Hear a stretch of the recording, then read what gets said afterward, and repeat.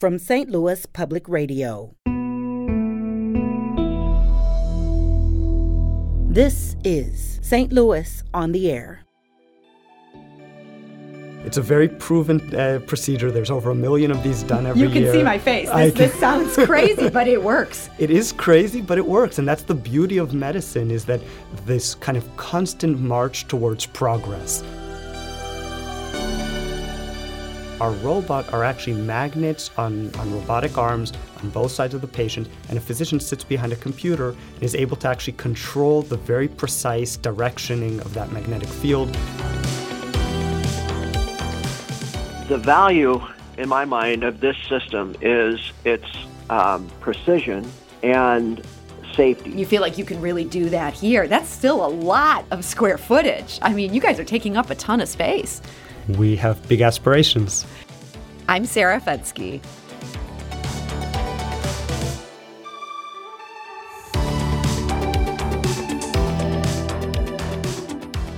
Stereotaxis was one of the first tenants in St. Louis's Cortex Innovation District back in the early aughts.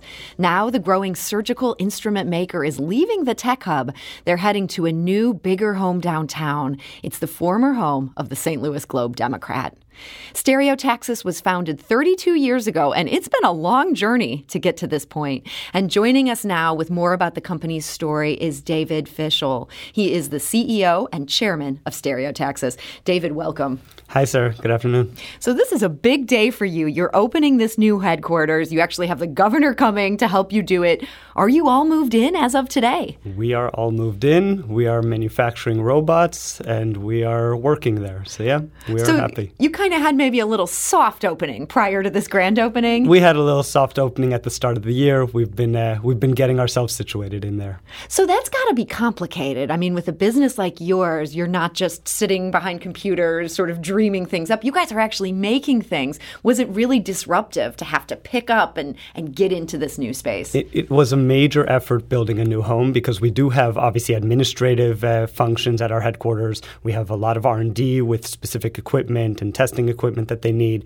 We have actual operating rooms where we can train physicians on our technology, and then we manufacture fairly sophisticated robots in our manufacturing facility and distribution center. So that's a whole lot. It is a lot. And you're moving that all, you're combining, basically. You had two previous buildings. You're now moving into one? Well, we were in one building at Cortex. We were split on two different floors. We are now combined on one kind of combined same floor, 45,000 square feet facility. Does that make things a lot easier to have everything now all on one floor?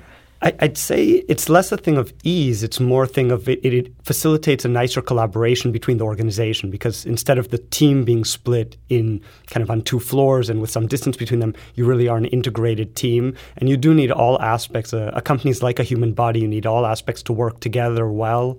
And it's nice when they're close together. Yeah, and you feel like you can really do that here. That's still a lot of square footage. I mean, you guys are taking up a ton of space. We have big aspirations. Big aspirations. So do you see this as part of plans to eventually grow this workforce here in St. Louis? Yeah, one of the big reasons why we moved to the Globe building and to the current facility, and we spent quite a lot of money on the move, was because we view it as a good home for the next decade at least, and hope to be able to grow nicely there over the coming years. So you have 140 people right now. How many do you think you could comfortably house in this space that you're in? So we have about nearly 140 people globally.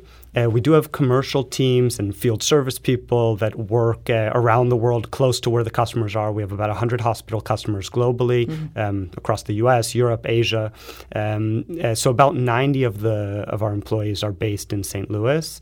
And we think that the new facility should be able to facilitate quite a lot of growth in that over the coming years, and will also allow us to manufacture multiples of what we're able to manufacture previously. So I feel like you're kind of part of a trend here. You're moving into an old newspaper building, and that is something that's Square, which has since changed its name to Block. They will always be Square to me. I don't know that I can adjust to this, but Block took over the old Post-Dispatch building last year. What is it that tech companies, people doing things like robotics, like like about these old newspaper buildings? The biggest coincidence is that Square was a subtenant of ours at Cortex. Is that and right? So we both independently chose, without obviously coordinating anything, to move within a block from each other in downtown. And I can't speak to Square though or to Block though their office building looks beautiful from the outside. I've never been inside yet, but the Globe building provided a really nice modern office space that was a shared use space where we could do high-tech manufacturing, we could do shipping and distribution, we could have office space and R&D space all in a combined area. They've really transformed the building to be a hub for connectivity and various tech companies, primarily geospatial companies, and so it just felt like a good modern home for everything that we want to do. It's interesting. I think of the first newspaper I worked for, and the printing press was there on the ground floor, and you had reporters then working upstairs. Newspapers maybe kind of pioneered this idea of you'd be making things on the same site that people would also be thinking about things. Yeah, that's actually a beautiful analogy. That one of the nicest things is there's a little, not a museum, but a little display on one of the floors of the Globe building where they actually talk about the role the building had during World War II as kind of the primary source for all the mapping. They would draw maps for the armed services, Air Force, Army, and Navy all around the world, and it would be shipped from there. So I guess even before it was a newspaper hub, it was really this both a library of all the maps of the world, all the workers who would write maps, and then shipping them out to the combat theaters. So you're part of this very cool history here. There is a very nice history. And you're moving downtown at a point when in St. Louis and I think around the country, people are kind of worried about downtowns. You know, during the pandemic, a lot of people started working remotely. A lot of them decided they really liked it. They didn't necessarily want to go back to being in an office. And you see a lot of downtowns have sort of come into some trouble because of that. Without those office workers there all the time, there's just, there's some more troublemakers that have kind of moved in to fill that vacuum. How do you feel about being in downtown St. Louis? So I personally moved, I like to live close to the office. I personally moved to downtown a few months ago. And overall, I've enjoyed actually the transition. There is, I don't have the context of how it was years ago, but overall there is life to the city. There are restaurants, there are activities to do there. And yeah, it would be nice the more our governments can help ensure that it's also safe and that things are kept clean would obviously be great. But overall, I don't fear walking to and from the office at night. And we've overall found it a good home for us. And you feel like your workforce, are they happy to be in person, not to just be doing everything over Zoom? Human beings are complicated, and there's a whole range of this is of a very emotions. Diplomatic answer. So there's obviously even through the entire pandemic, even in March, April, May of 2 years ago, we manufacture robots. We support robotic systems that are at hospitals around the world that treat patients. Those are kind of critical types of technologies that without them working, true harm can exist. And so we had manufacturing people and R&D people and service people who were in the office all through those events, because it is important, and you do need to sometimes be with the technology that you're working with in order to make sure it works. And we've maintained this balanced posture where obviously, on the one hand, you need to ensure that your team is safe and protected. On the other hand, you need to ensure that there is progress and that you're able to serve the customers that you need to serve and the patients and physicians that you serve.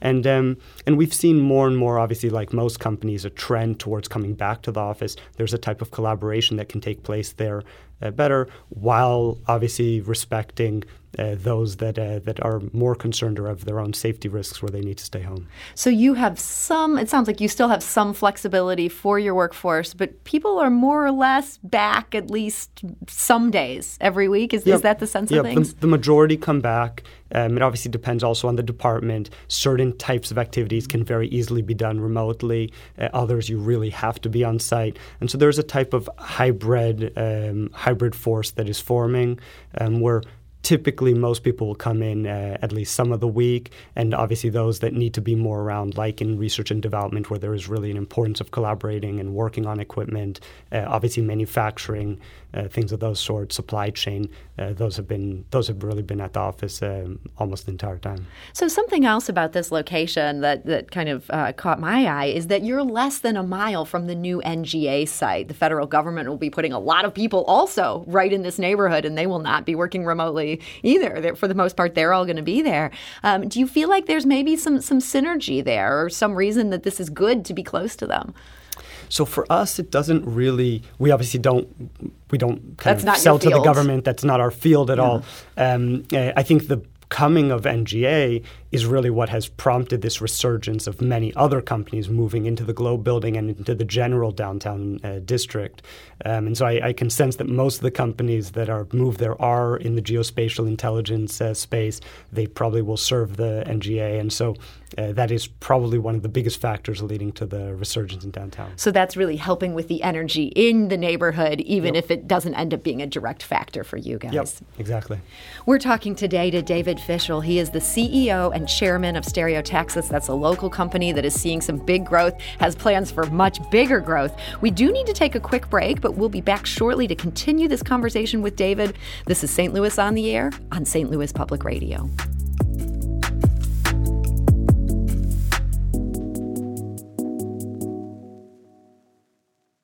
Support comes from the Missouri Forest Products Association. Missouri produces wood pallets, railroad ties, white oak barrels, hardwood floors, and more. Details on the variety of products made in the state are at choosewood.com.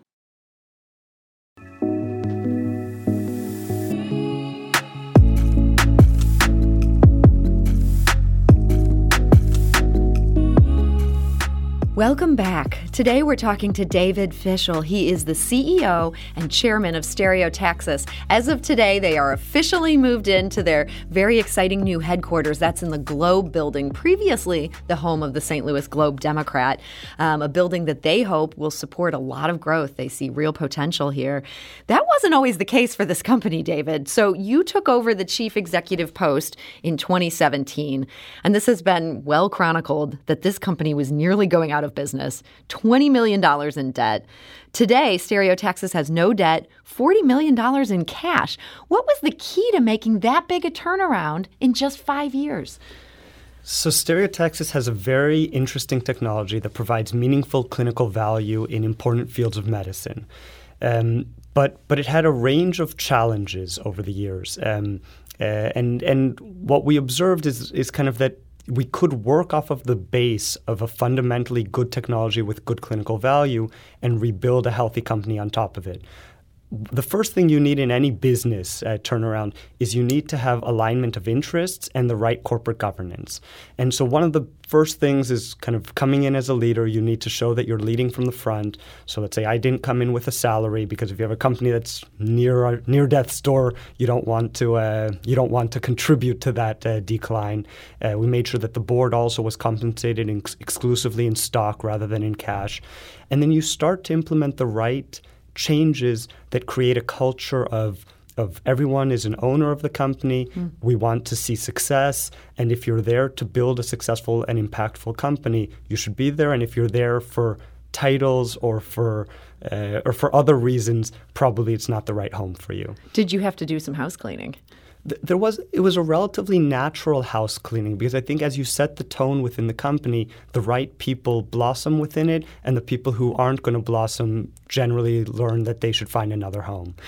And so you had spotted this company. You were working in more the investment space, and you realized, okay, this company has potential. You decided to sort of change your life, jump all in on this. Were you taking a pretty big risk at that point? I'd say sometimes you go on great adventures that are once-in-a-lifetime adventures. I come from Los Angeles. We have an investment firm called Daphne Capital. We're for over 20 years now. We've invested in biotechnology and medical device companies that are really on the cutting edge of medicine, trying to push the boundaries of medical care. And I've always been a passive fundamental investor in medical device companies across the clinical spectrum. Came across Stereotaxis and was intrigued by, on the one hand, how interesting and exciting the technology is. We build robots that allow physicians to do heart surgery with greater precision and safety. So it's kind of it's interesting technology. It was actually working in the real world. Hospitals like Barnes-Jewish and Missouri Baptist here in St. Louis use it to treat 1,000-plus patients, and it had very, very good clinical data. The first rule in investing, at least investing in healthcare, is you ask yourself, if, God forbid, someone in my family had this disease, would I want them treated with this drug or this device or not? And all of us kind of would say that without a question, we would want to be treated with this technology. And so we saw on the one hand that, but on the other hand, a company that was had been declining for several years and was nearly going out of business. And that's kind of an amazing dichotomy. You usually don't see things like that. And so we decided to go on an adventure I came here and we gave the company operating capital so it could pay off all its debt. And so it had operating capital to invest in development and into kind of rebuilding the company, and came here to start to also participate actively in that. It's interesting to hear you talk about this because it sounds like it really all comes down to this device. Like you knew this device was so good that it deserved a better company. Well, our producer Alex Hoyer talked to Dr. Mitchell Faddis. He's an electrophysiologist at Barnes-Jewish Hospital. He's also director of clinical cardiac electrophysiology at the WashU School of Medicine. He was part of research efforts in the late 90s and early aughts that helped develop this Stereotaxis system. He says he's performed several hundred operations with it. The value, in my mind, of this system is its precision and safety. So those are the two values. It is invasive in that the catheter that does the treatment and the mapping is inside the heart, and it's gotten there through an IV in the leg. The alternative technique is for me to stand by the patient and manipulate the catheter from outside the body and to try to have millimeter precision with where I put the tip of the catheter on the inside of the heart. And the heart's beating, so it's moving in space, and there's breathing that's occurring, so the heart goes up and down with respiratory motion. So there's lots of challenges to do that manually. And the Stereotaxis system is a more accurate way to do that. And that is Dr. Mitchell Faddis. So by having these robots kind of be able to do this really complicated, really important heart procedure, you're maybe taking out the potential for human error? Yeah, there's adding precision, exactly like Dr. Faddis mentioned, adding precision and reducing the safety risks. And that's really what robots are meant to do, are to enhance the capabilities of humans. And so the physician now does the procedure sitting at a computer cockpit and is really controlling the interventional devices through that computer system. You know, Dr. Faddis, he talked about how this system has evolved over the years since he got into first using it.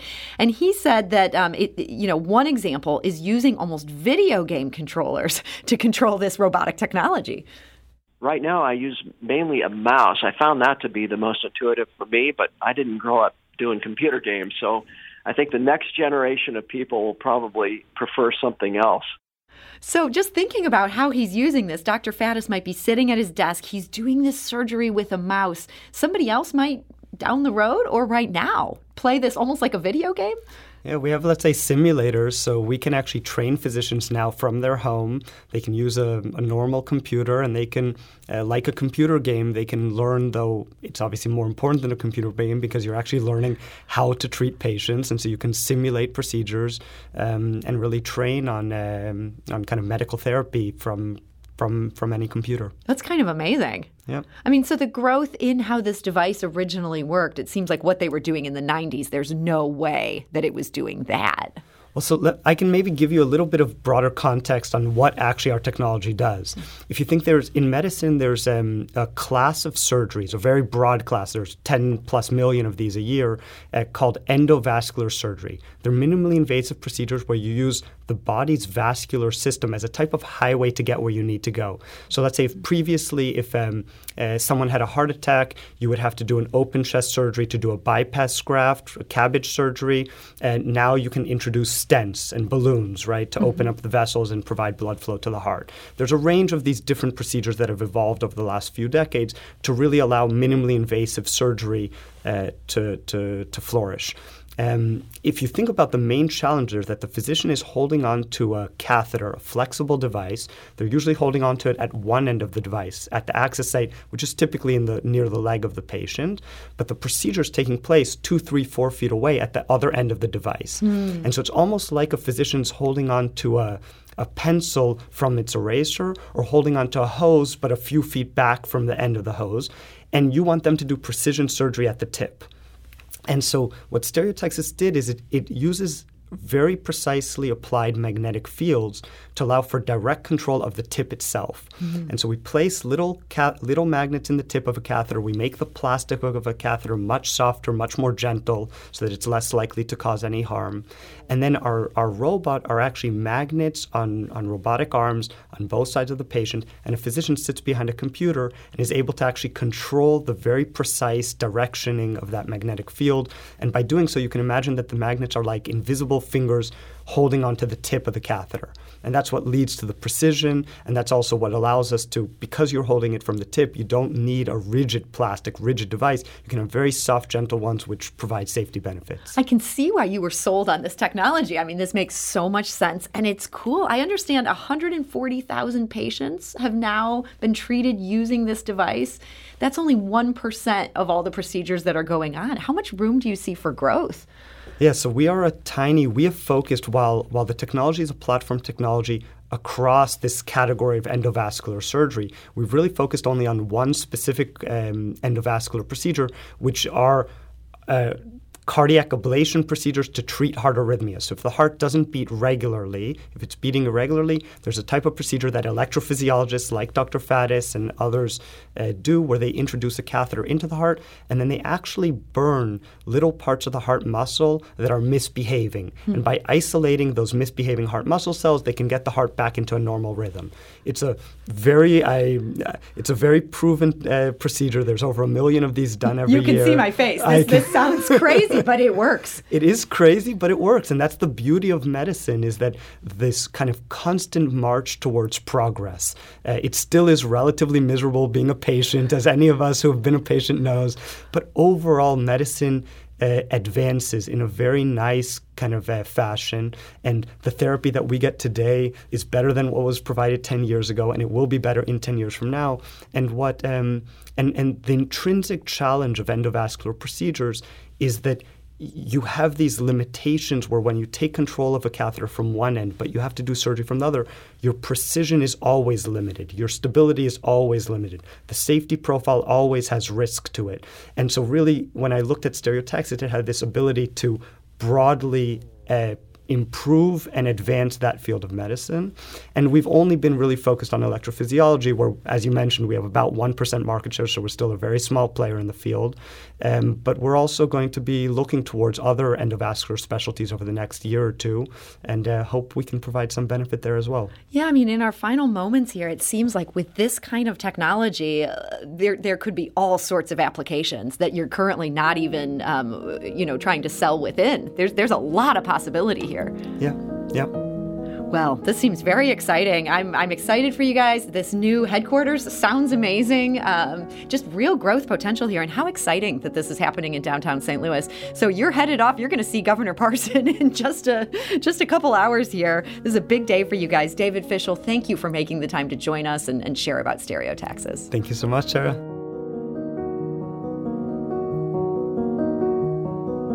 This episode was produced by Alex Hoyer, with audio engineering and podcast design by Aaron Dorr. Our executive producer is Alex Hoyer. St. Louis on the Air is a production of St. Louis Public Radio. Understanding starts here. If you learned something new from today's episode, consider leaving us a review and rating on Apple Podcasts on the App Store. It's the easiest way to help people discover our show. We appreciate it. Thank you. St. Louis Public Radio is a member-supported service of the University of Missouri, St. Louis.